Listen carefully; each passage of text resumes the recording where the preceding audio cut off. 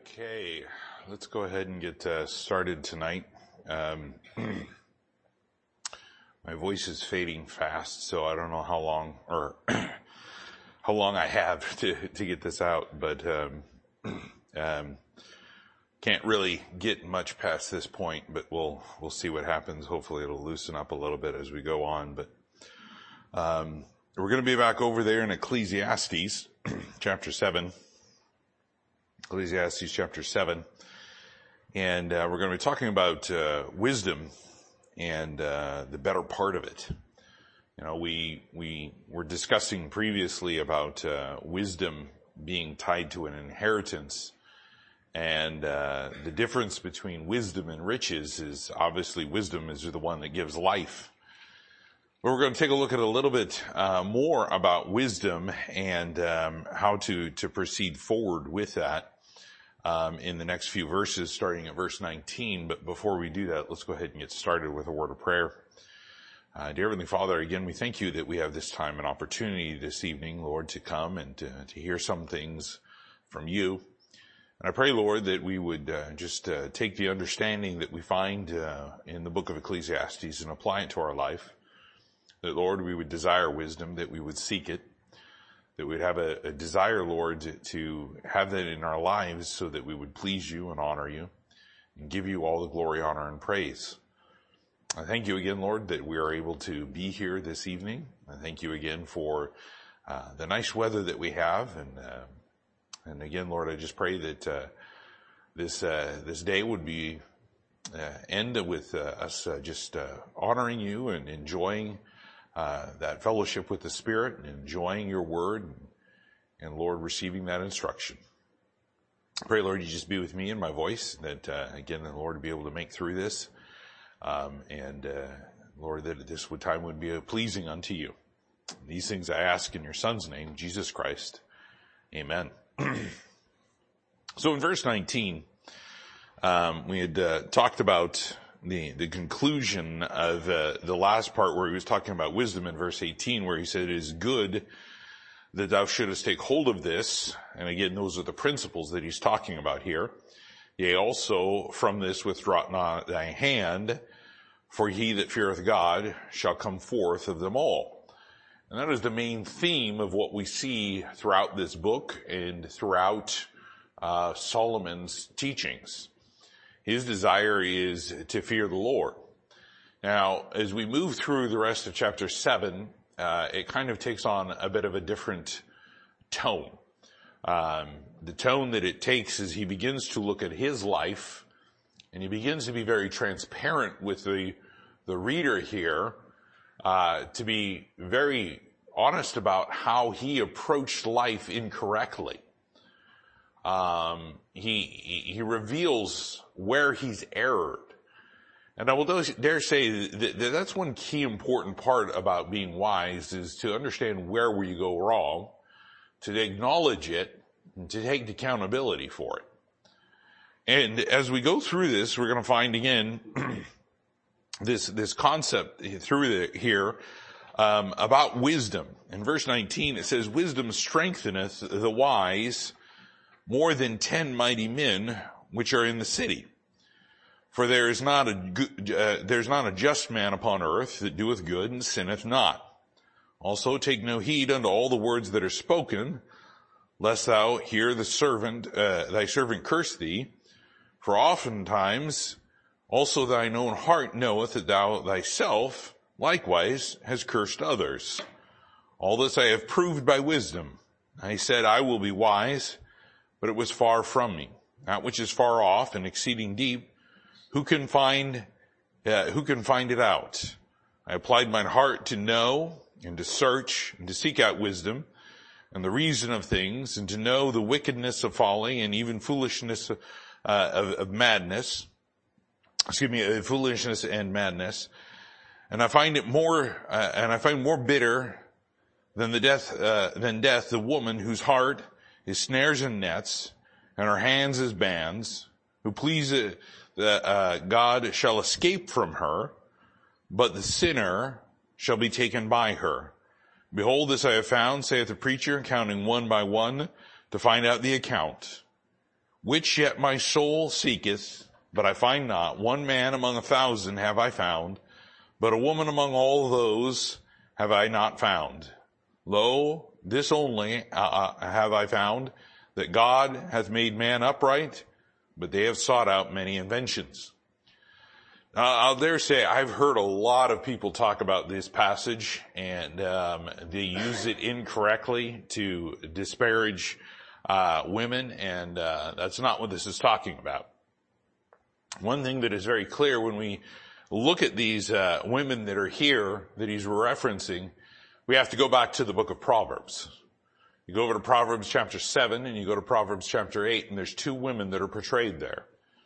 And the woman that he's referring to is the one that is in chapter 7, which is that froward woman, which is one that is very much talking about the things of this world. And she's personified as a woman seducing a man.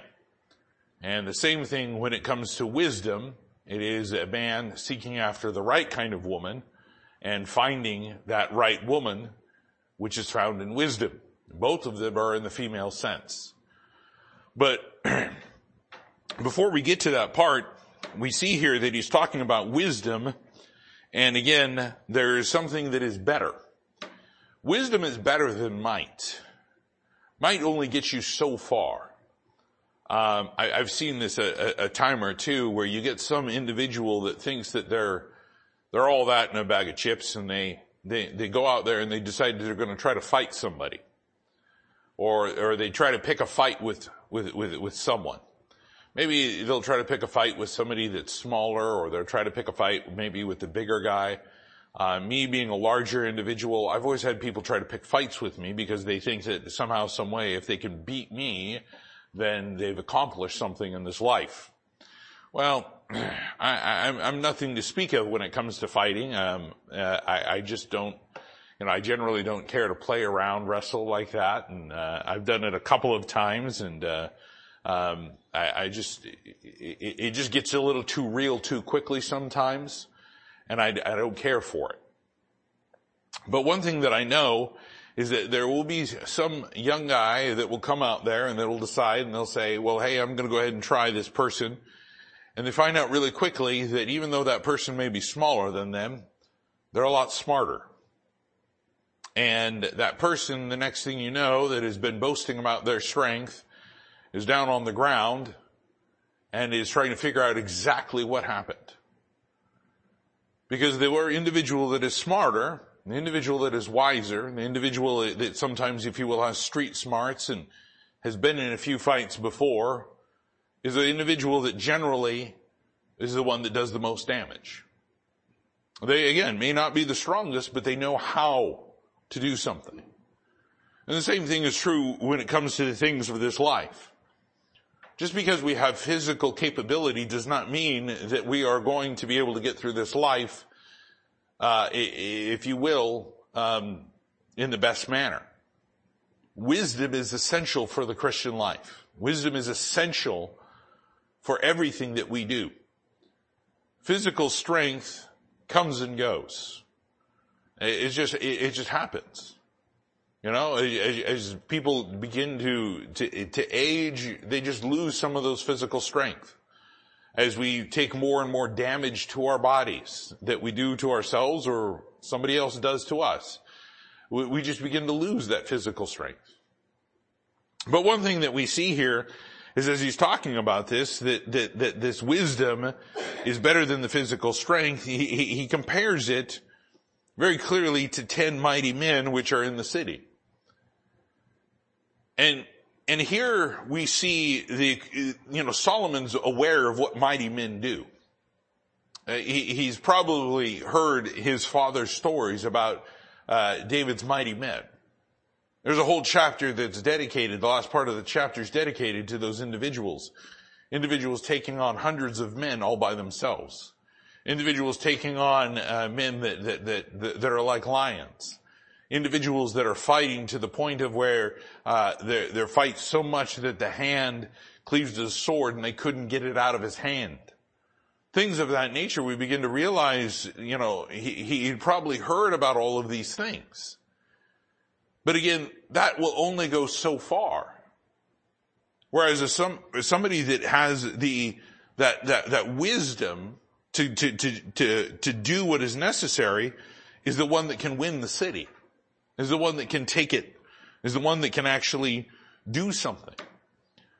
Because again, as we go through and he compares here, he's already compared, power and riches, to wisdom, and he says both of those fail. But wisdom produces a very different effect. If you take a look at verse 20 here, he says, "For there is not a just man upon the earth that doeth good and sinneth not." And what he begins to compare is he compares these individuals to this issue of physical strength and justice and goodness in the human flesh. It's just not there. There's a similitude of what it may seem like, but the individual is just not capable of doing it. You can have the strongest flesh in the world, but it's still not good enough to get you into heaven. You can think that you have fulfilled every aspect of the law, and it's still not good enough to get you into heaven. You can think you're the most fair and just person on the face of the earth in everything that you discern and how you treat people, but it's still not capable of getting in. But wisdom that comes from the Lord, that begins with salvation, that opens up throughout Scripture, that comes from the Holy Spirit, has a very different effect in a person's life. As we see here, he kind of goes through and he begins to say that these individuals, the people that are seeking justice in man and are trying to seek goodness in man, fail to do that. In the previous verses, in verses 13 through 18, we saw a little bit about some things about justice and how man fails with that. In the previous chapter, he ends this in chapter 6, verse 12. He says, "For who knoweth what is good for man in this life, and all the days of his vain life, which he spendeth as a shadow?" And again, we find the answer to that is God, and God knows that wisdom is better. But here's an individual that's trying with all their might, but trying in vain to be good.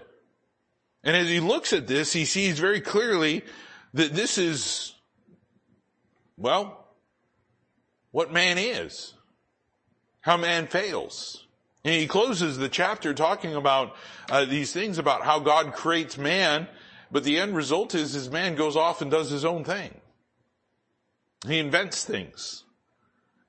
If you will, he creates fantasies within his own mind that he pursues. He creates delusions and lusts that he follows after. All of these things, here's God creating man and creating him for the purpose of glorifying the Lord, and the end result is he goes off and he deviates. He deviates. But what we find here in a very similar fashion, God talks about it. If you go over to the book of Romans, and if you turn to Romans, Romans chapter 3, and verse 23, it says, "For all have sinned and come short of the glory of God." Romans 3:23 makes it very clear. The Psalms say that there is none that doeth good, no, not one. We go through and we think about all of these passages where God begins to point out these individuals and their failings. They think that they're strong, but they're not. They can't stand. People will think that they're strong because they've got security and riches. Somebody such as maybe Bezos or Bill Gates or Elon Musk, these guys that are up there with millionaires, think maybe that they're more secure than everyone else because they have money to try to buy security. And he says, having riches is a good thing, but it's never going to give the life. It's never going to give the life like wisdom does. It's never going to help us along that way. seen people that have tons of money and then they turn around and they misuse it, what God's given them. But as we go through and we see more about this observation that he's seeing here, he makes it very clear that man has a fatal flaw. Man has a fatal flaw. He has a tendency to not do that which is good. He has a tendency to go after that evil imagination. And what we find in the next verse here, as we go through here a little bit further, in verse 21, he says, also take no heed unto all the words that are spoken, lest thou hear thy servant curse thee. For oftentimes also thine own heart knoweth that thou thyself likewise hath cursed others. And he uses this as an example of what he was just talking about. Here's a king that has power and has might. And here he is, he's ruling and reigning. And one of his servants in his house maybe doesn't agree with him. Now, look, I have not always agreed with my managers. I have not always agreed with the way that they go about doing things. But they're my managers and I'm going to abide by it. I'm going to have to follow what they tell me to do. As long as it's not against the Word of God, I'm going to do what they tell me to do. If they tell me to do something that is what I deem as immoral, illegal, deceitful, I won't do it. I'll give you an example. My very first job, I was a courtesy clerk, or what they used to refer to as a box boy. Because we have to refer to them as courtesy clerks nowadays because, box boy is kind of, genderism, right? But here I was, the person that was packing bags and doing things like that. But we each had a responsibility. We were assigned to the front end of the store or to the back end of the store. And if you were the back end of the store, the things that you were responsible for was you had to make sure that the beer cooler was stocked, you had to make sure that the ice cream was stocked, and you had to make sure the eggs were stocked. Those were your responsibilities. If you were at the front, you had to and this was in Oregon, you had to count all of the bottle returns. Which, trust me, in the summertime, you wanted to be in the back.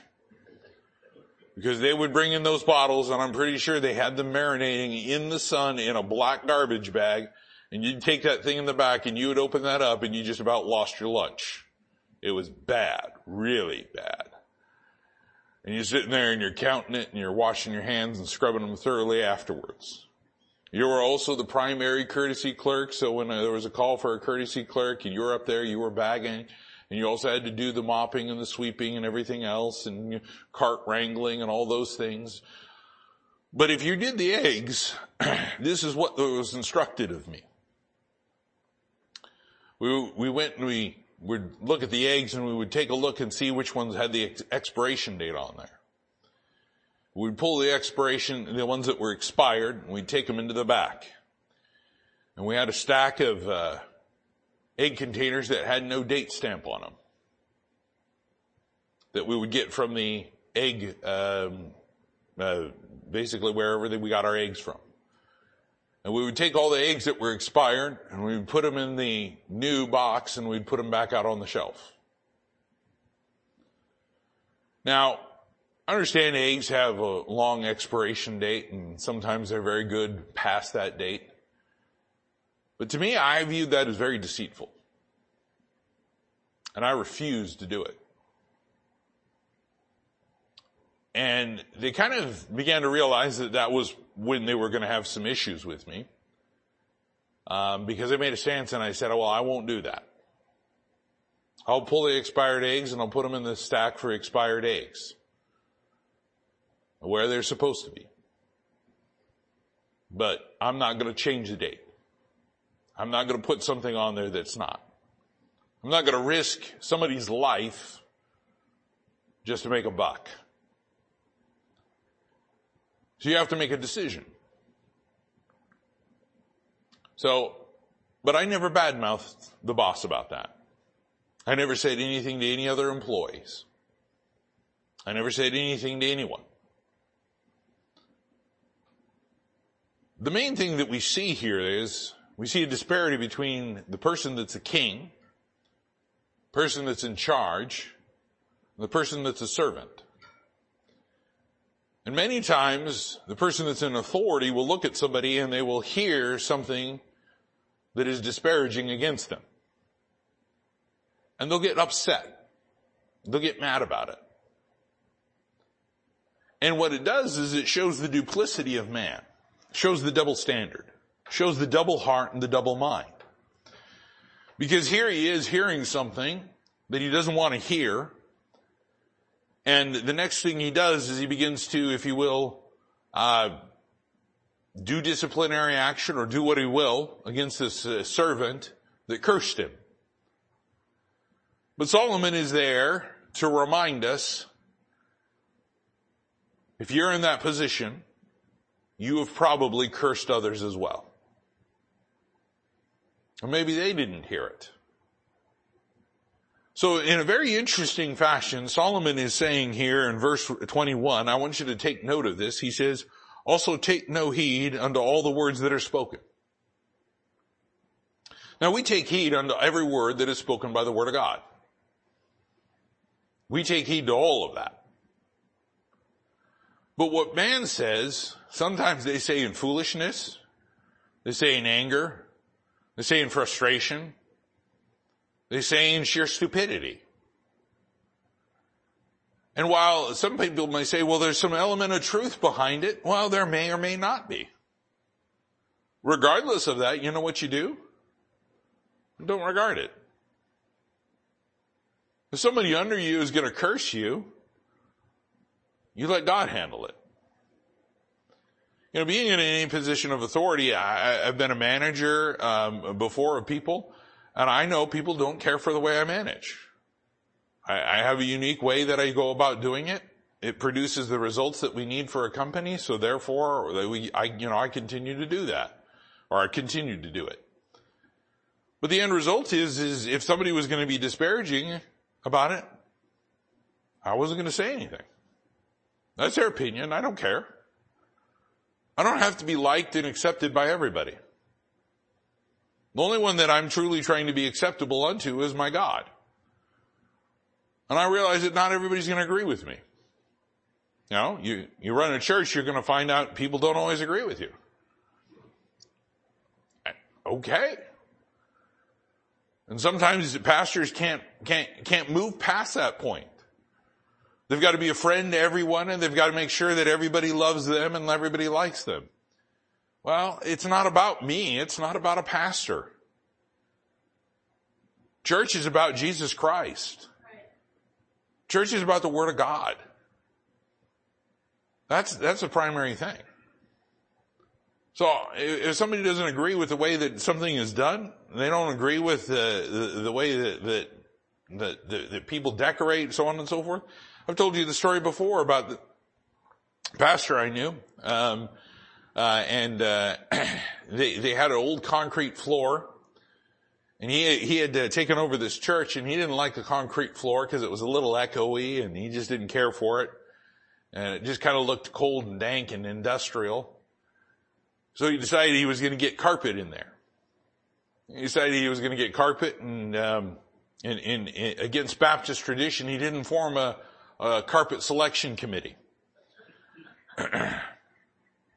He didn't have an interior designer come in and say this was what would be good. He didn't consult anyone. He just decided, I'm going to get new carpet.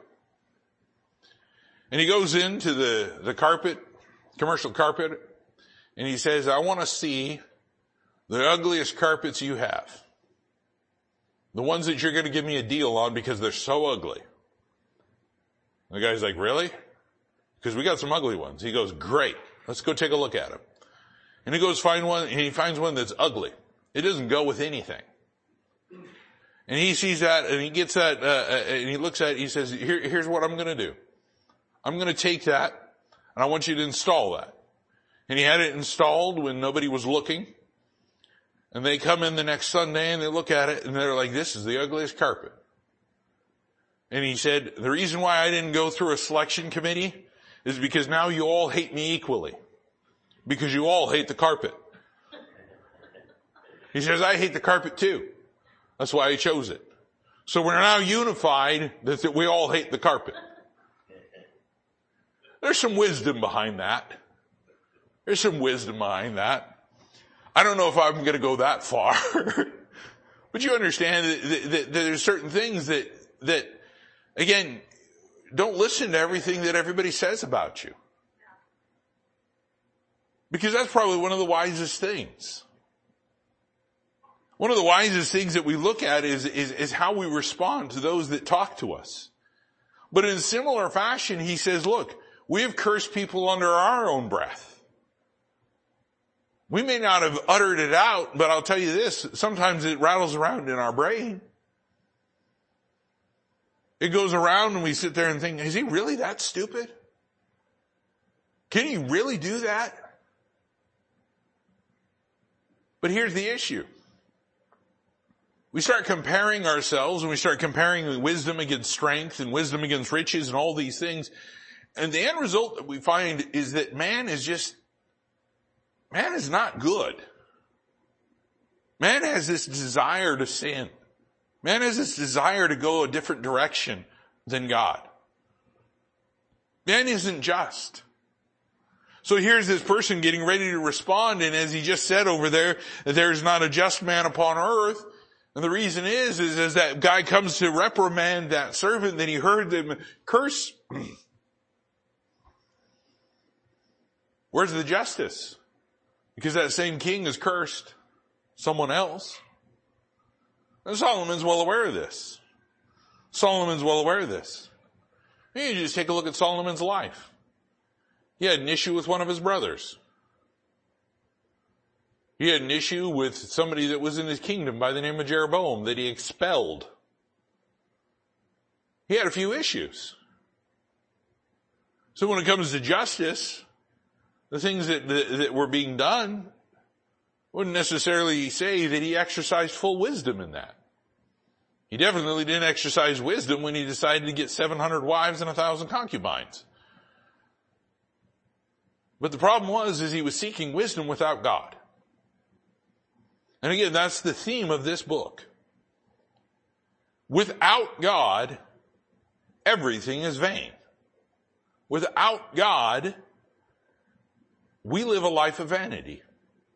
So the conclusion is, fear God and keep His commandments. That's our whole duty. But as we move through this a little bit further, he continues to go through, after he points out this duplicity. In verse 23, he says, all this have I proved by wisdom. I said, I will be wise, but it was far from me. So here he begins to start using himself as the example. And you'll often find that. Preachers will use themselves as the example. Where they fall. Where they have failings. And look, when Pastor Tim asked me to take the church, I'm sitting there going, I am not qualified for this. In any way, shape, or form. So, I started looking at certain things. I started listening to some things and trying to read some books about, homiletics and hermeneutics and how to put together sermons and things like that. And there's guys that are sitting there saying every single sermon has to be alliterated. And then there's guys saying don't ever alliterate. And then there's guys that are saying you have to have 3 points. And then there's guys that say that you need at least 10 points. And then there's guys that say you need to be able to say what you need to say in 15 minutes. And then there's guys that say you need to drag that out till about an hour and a half. I mean, all sorts of stuff. And I remember hearing all of these things about this, and I began to, if you will, try to search things out. And I'll use myself as an example. And there are people that will say, don't use yourself as an example ever. Because you do not want to be diminished in the eyes of the congregation. They should look at you as a holy and just man and good and full of righteousness. And I'm like, I'm up here right now struggling. I sound like I've gone through puberty again. And people are like, oh, you should never do something like that. You should call somebody up there and to get up there and preach for you if your voice is not full and your voice is not where it should be. Look, it's either about God or it's not. And look, if the best sermon illustration is me, then so be it. If the best sermon illustration is showing where I fail so that you won't, then so be it. And here we find very clearly the same situation where he's going through. We realize that Solomon's the wisest man, and he's basically telling us here, hey, look, sometimes I was a dullard. Sometimes I had no concept of what wisdom was.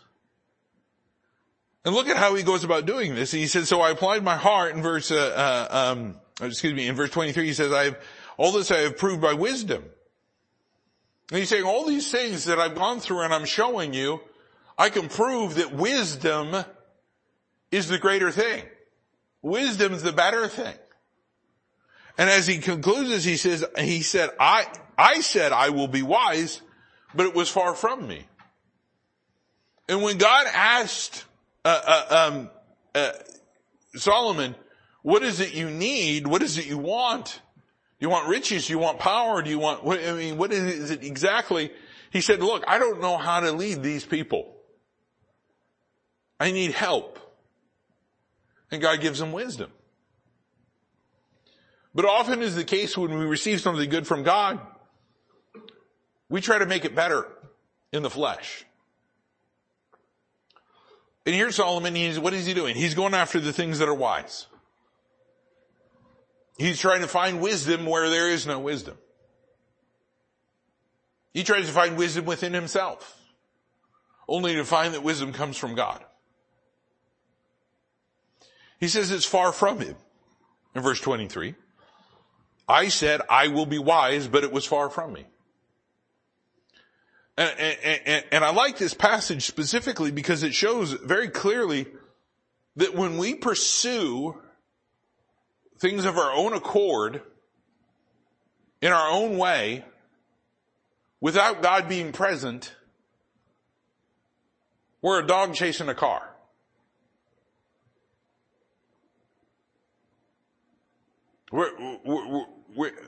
We never catch it. You know, it's interesting to watch our dogs interact with the rabbits that we have in our backyard. You know, sometimes our dogs are so obtuse they don't know that the bunny's even there.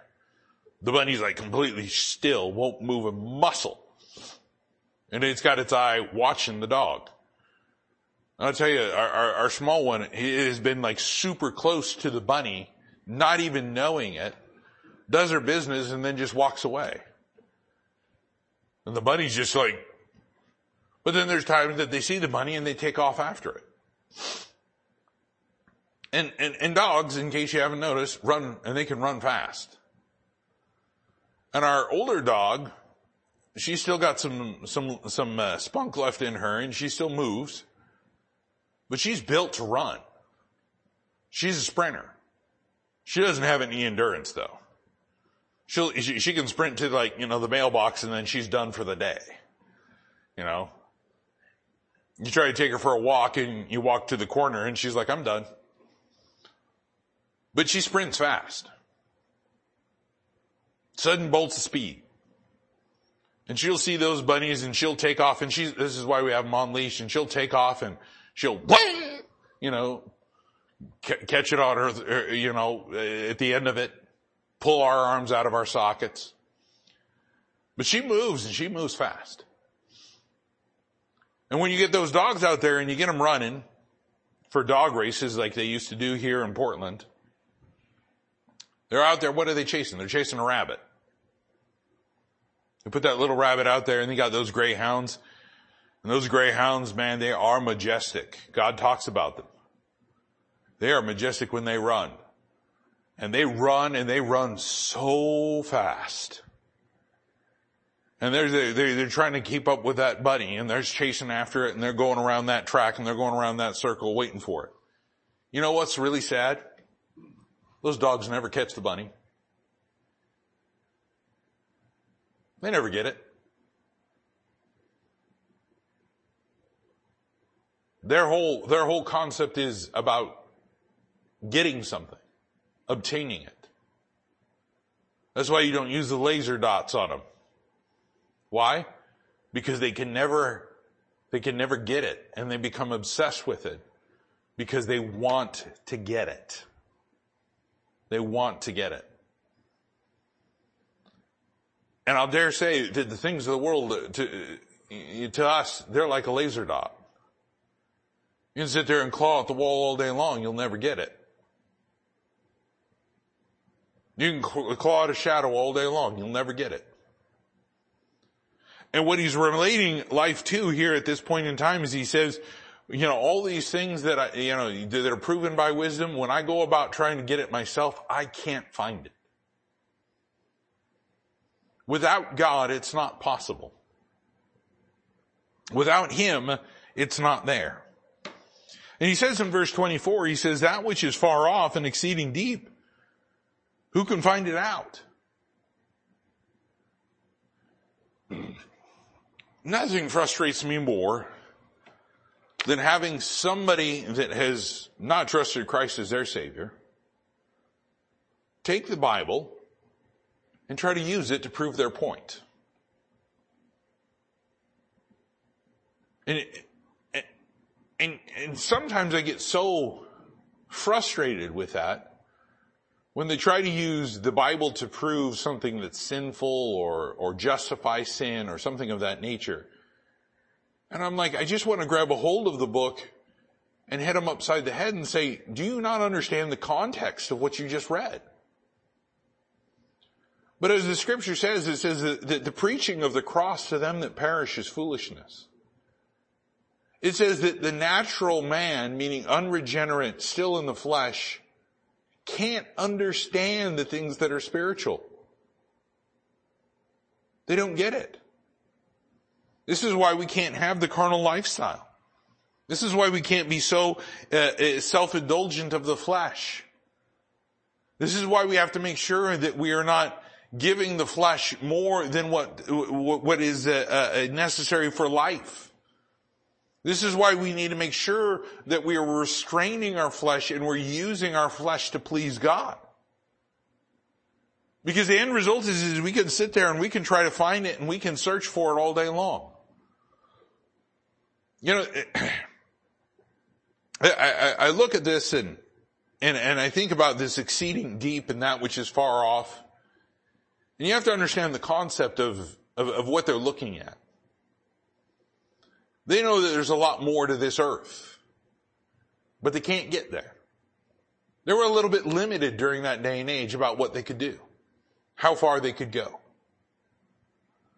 They couldn't go down to the deeps, the depths of the sea. They couldn't go down there and explore the bottom of it. Still today, we can't even get all the way down. They know the Cayman Trench is pretty deep, but they don't know how deep it is, per se. They can send probes down there and they can send things down there to try to figure out what's down there, and they send the cameras down there and without hopefully getting crushed and under the immense pressure of all that water on top of it. And they take a couple of pictures and then they find things that they've never found before.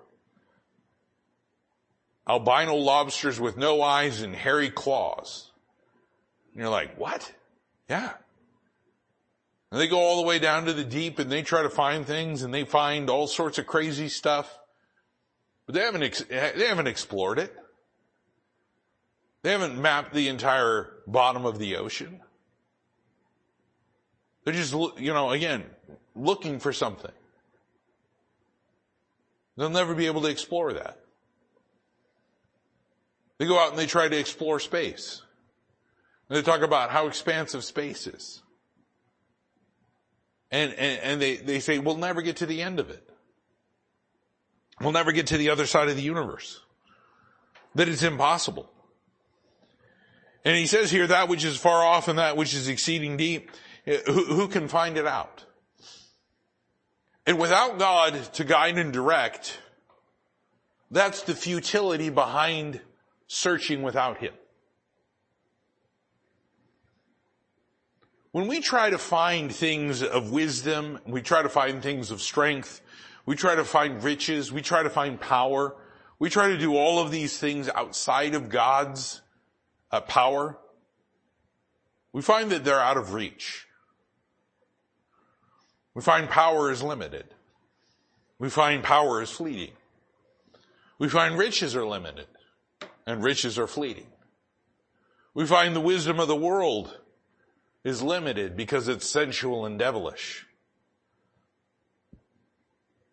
But we find that the Word of God, which comes from above, is pure and peaceable, filled with good fruit. We find all of these things that come from God. And here's what he did. And I want you to see this here as we continue on with this. He begins to show that how he sought out this supposed wisdom.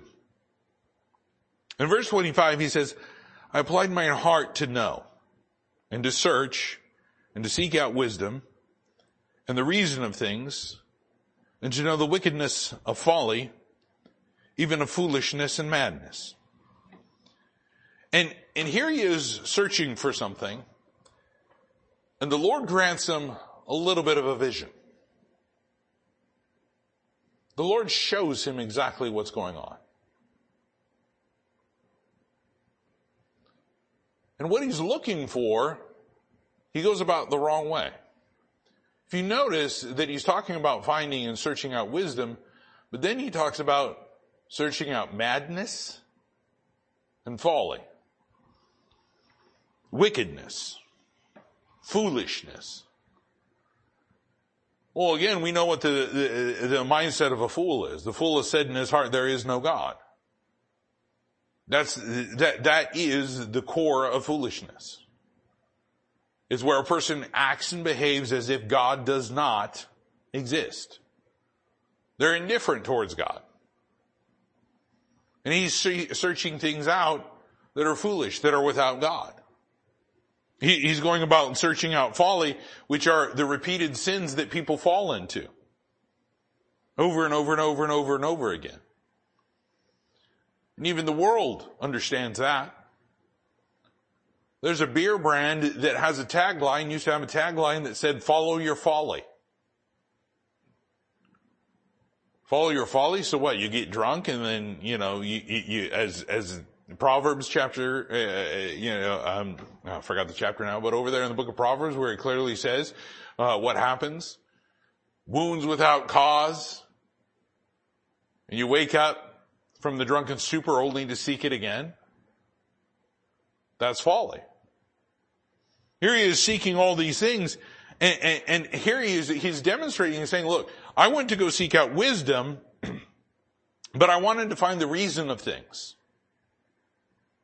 I wanted to find out why what happened. Now, what's the problem with that? We're never going to know. We're never going to know. There's a lot of things that have happened in my life that I cannot give you a reason why they happened. But you know who does know? God. I'll give you a perfect example in Scripture. Job. He had absolutely no understanding of the reason why what was going on in his life was going on. Led him to come to some really ridiculous conclusions and led his friends to come up with even more ridiculous conclusions. But the end result is, as we find here very clearly, that throughout this life, we're never going to know. We're not going to have that. You know what Solomon's saying he tried to do? He tried to become God. Look at what else he did. Here he is, he's, seeking out wisdom, and he's seeking it out the wrong way. And he says to know the wickedness of folly. Why in the world would you want to study sin when you can study that which is right? Which would God rather have you study? That which is right or that which is wrong? He wants us to know that there are some things wrong, but in order to know what is wrong, we first must know what is right. He says when it comes to sin, we should be simple. Simple understanding.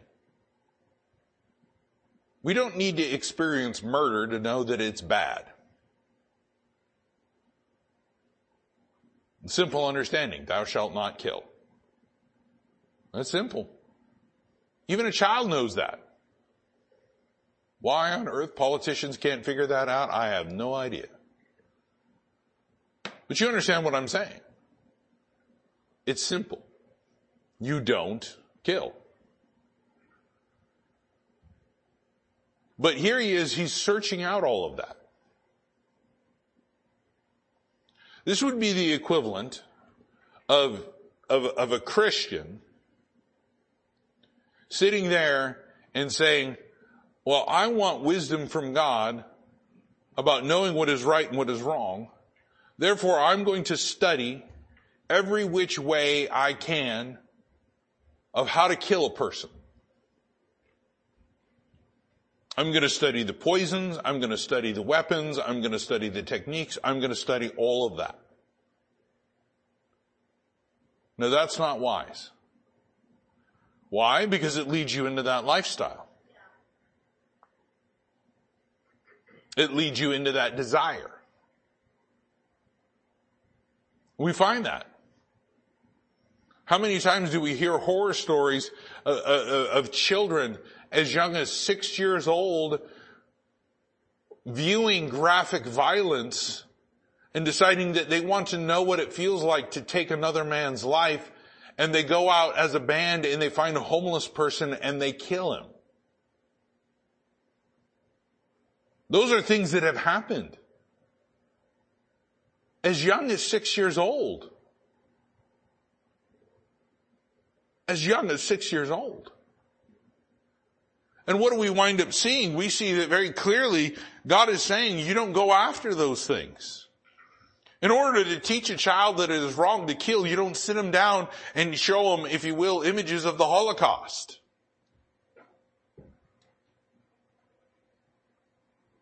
But this is what he did. Rather than studying Scripture and what was right, he studied the explicitness of sin. He went down the wrong path. That's not where God is. God is in the righteousness. God is not in the iniquity. Take a look at what he did here. He says, even of foolishness and madness.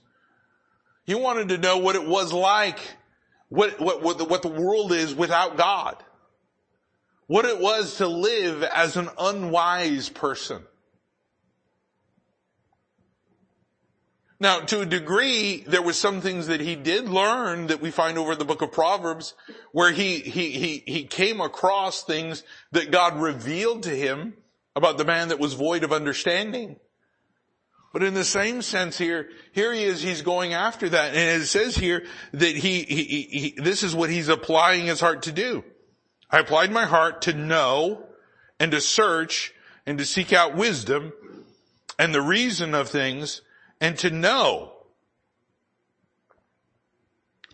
what foolishness is, to know what the foolish life is. And then he delves even further into it, into the mental incapacity of man. The madness. We look at what madness is in Scripture, and we see people like the maniac of Gadara. We see David feigning madness so he can get out, and he's acting like a madman with some drool coming out of his, he let the spittle fall down on his beard, as the Scripture says. We see people that are mad, that can't, be reasoned with. And we look at the world today and we see that. We see an individual out there, he's screaming and cursing at the air on the corner. We see the person that's over there talking to themselves. We see the person that's over there that's fighting their hallucinations. This is what he sought after. But here's the interesting thing about all that madness is that behind the madness, there is no reality. There is little reality in those that have and struggle with mental illness. Mental illness is a huge problem in the United States of America, as well as the rest of the world. But we've got a huge problem here because, number one, we're addressing it the wrong way. We're addressing mental illness by blaming it on our fathers and our mothers. We address mental illness by not accepting what we've done, but pushing it off onto someone else. We address mental illness by sitting there and in some sort of, quote unquote therapy session, sitting there and saying, oh, I hear that you have a problem. I know that you have a problem. Okay. But the end result is what? The end result is that they never get to a point of where they get to the problem. They just reaffirm that you've got the problem. I don't need affirmation that I've got a problem. That's why I'm here. Tell me how to get rid of it. But they pay $600 an hour to sit there and listen to some guy that sits there and says, well, you need to blame it on your mother. Or just simply say, you're a horrible person. Without ever giving hope. All Christian counseling should always end with hope. Because there is hope in Christ. There is hope in the Scriptures. There is a hope in a life with the Lord. Without it, there is no hope. So here we have Solomon seeking out the madness. No hope, no reality. And what is the end result of this? The end result is he finds a woman. He finds a woman. Turn over to the book of Proverbs.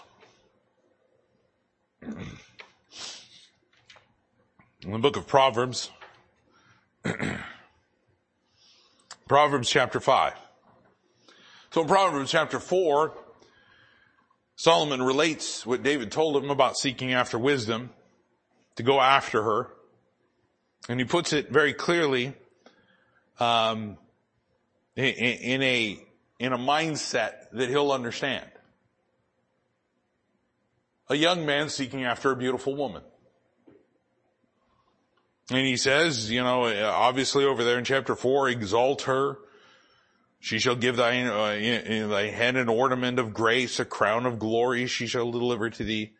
All of these things. But in chapter 5, look at what Solomon says. In verse 1, he says, my son, attend unto my wisdom and bow thine ear unto my understanding, that thou mayest regard discretion and that thy lips may keep knowledge.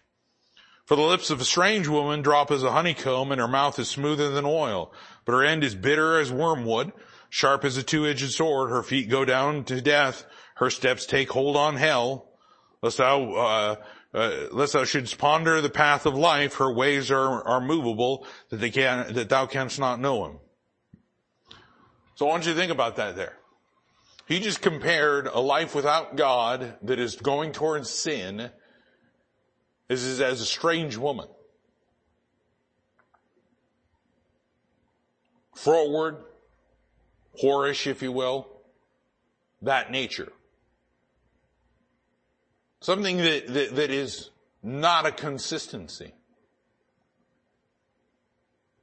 Those are things that are for simple pleasure in a moment. But God says that's not what we should be seeking in our life. They seduce, they do all of those things, all to lure in for the sake of destruction. And he says what the end is. As bitter as wormwood and sharp as a two-edged sword. It says her steps take hold on hell.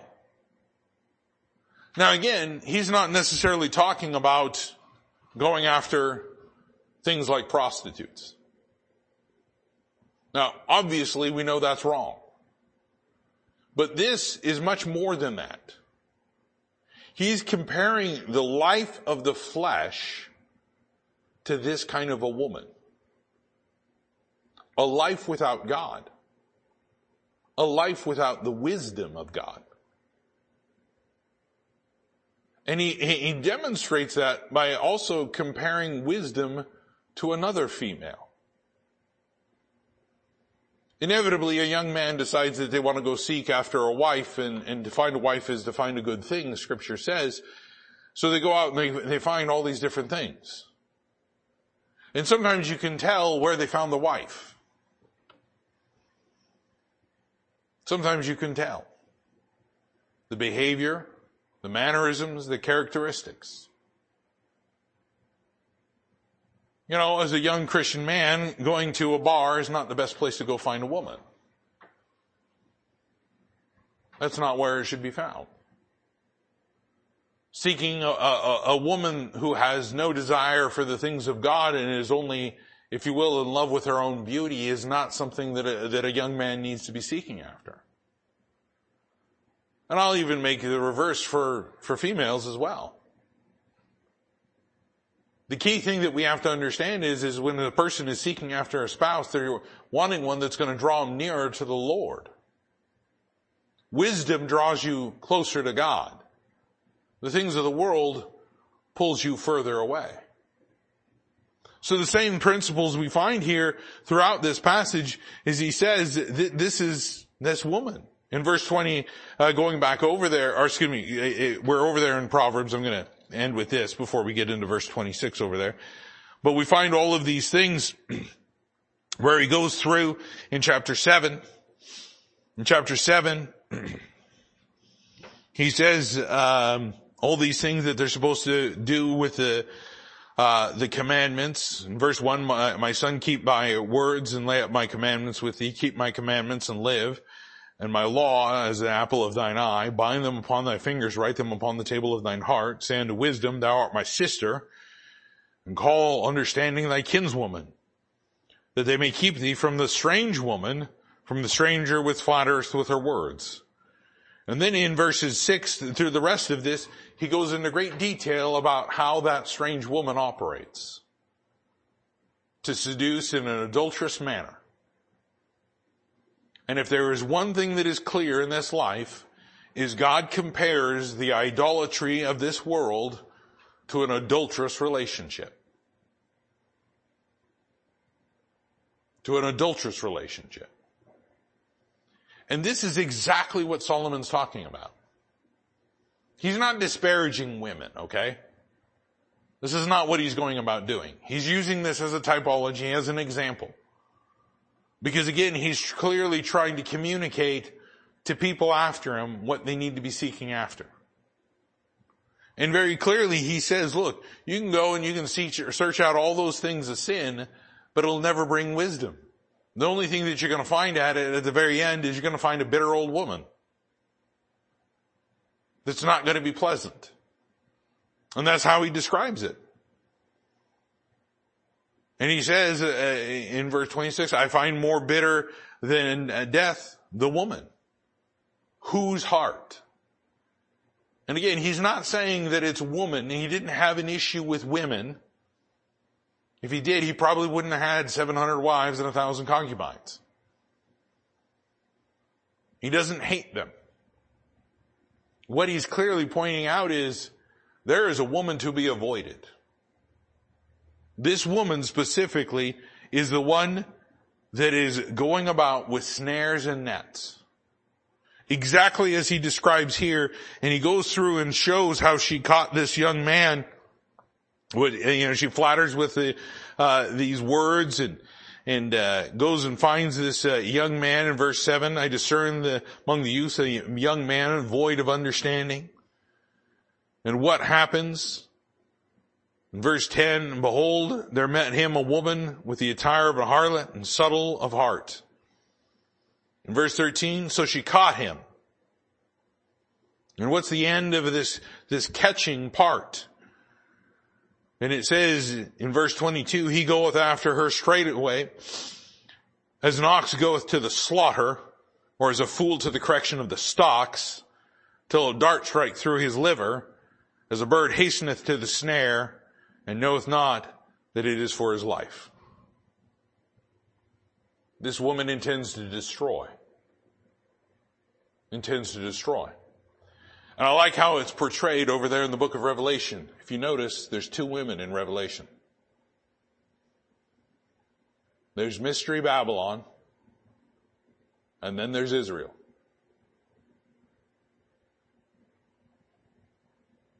And it's always been about that. And this is how he compares it.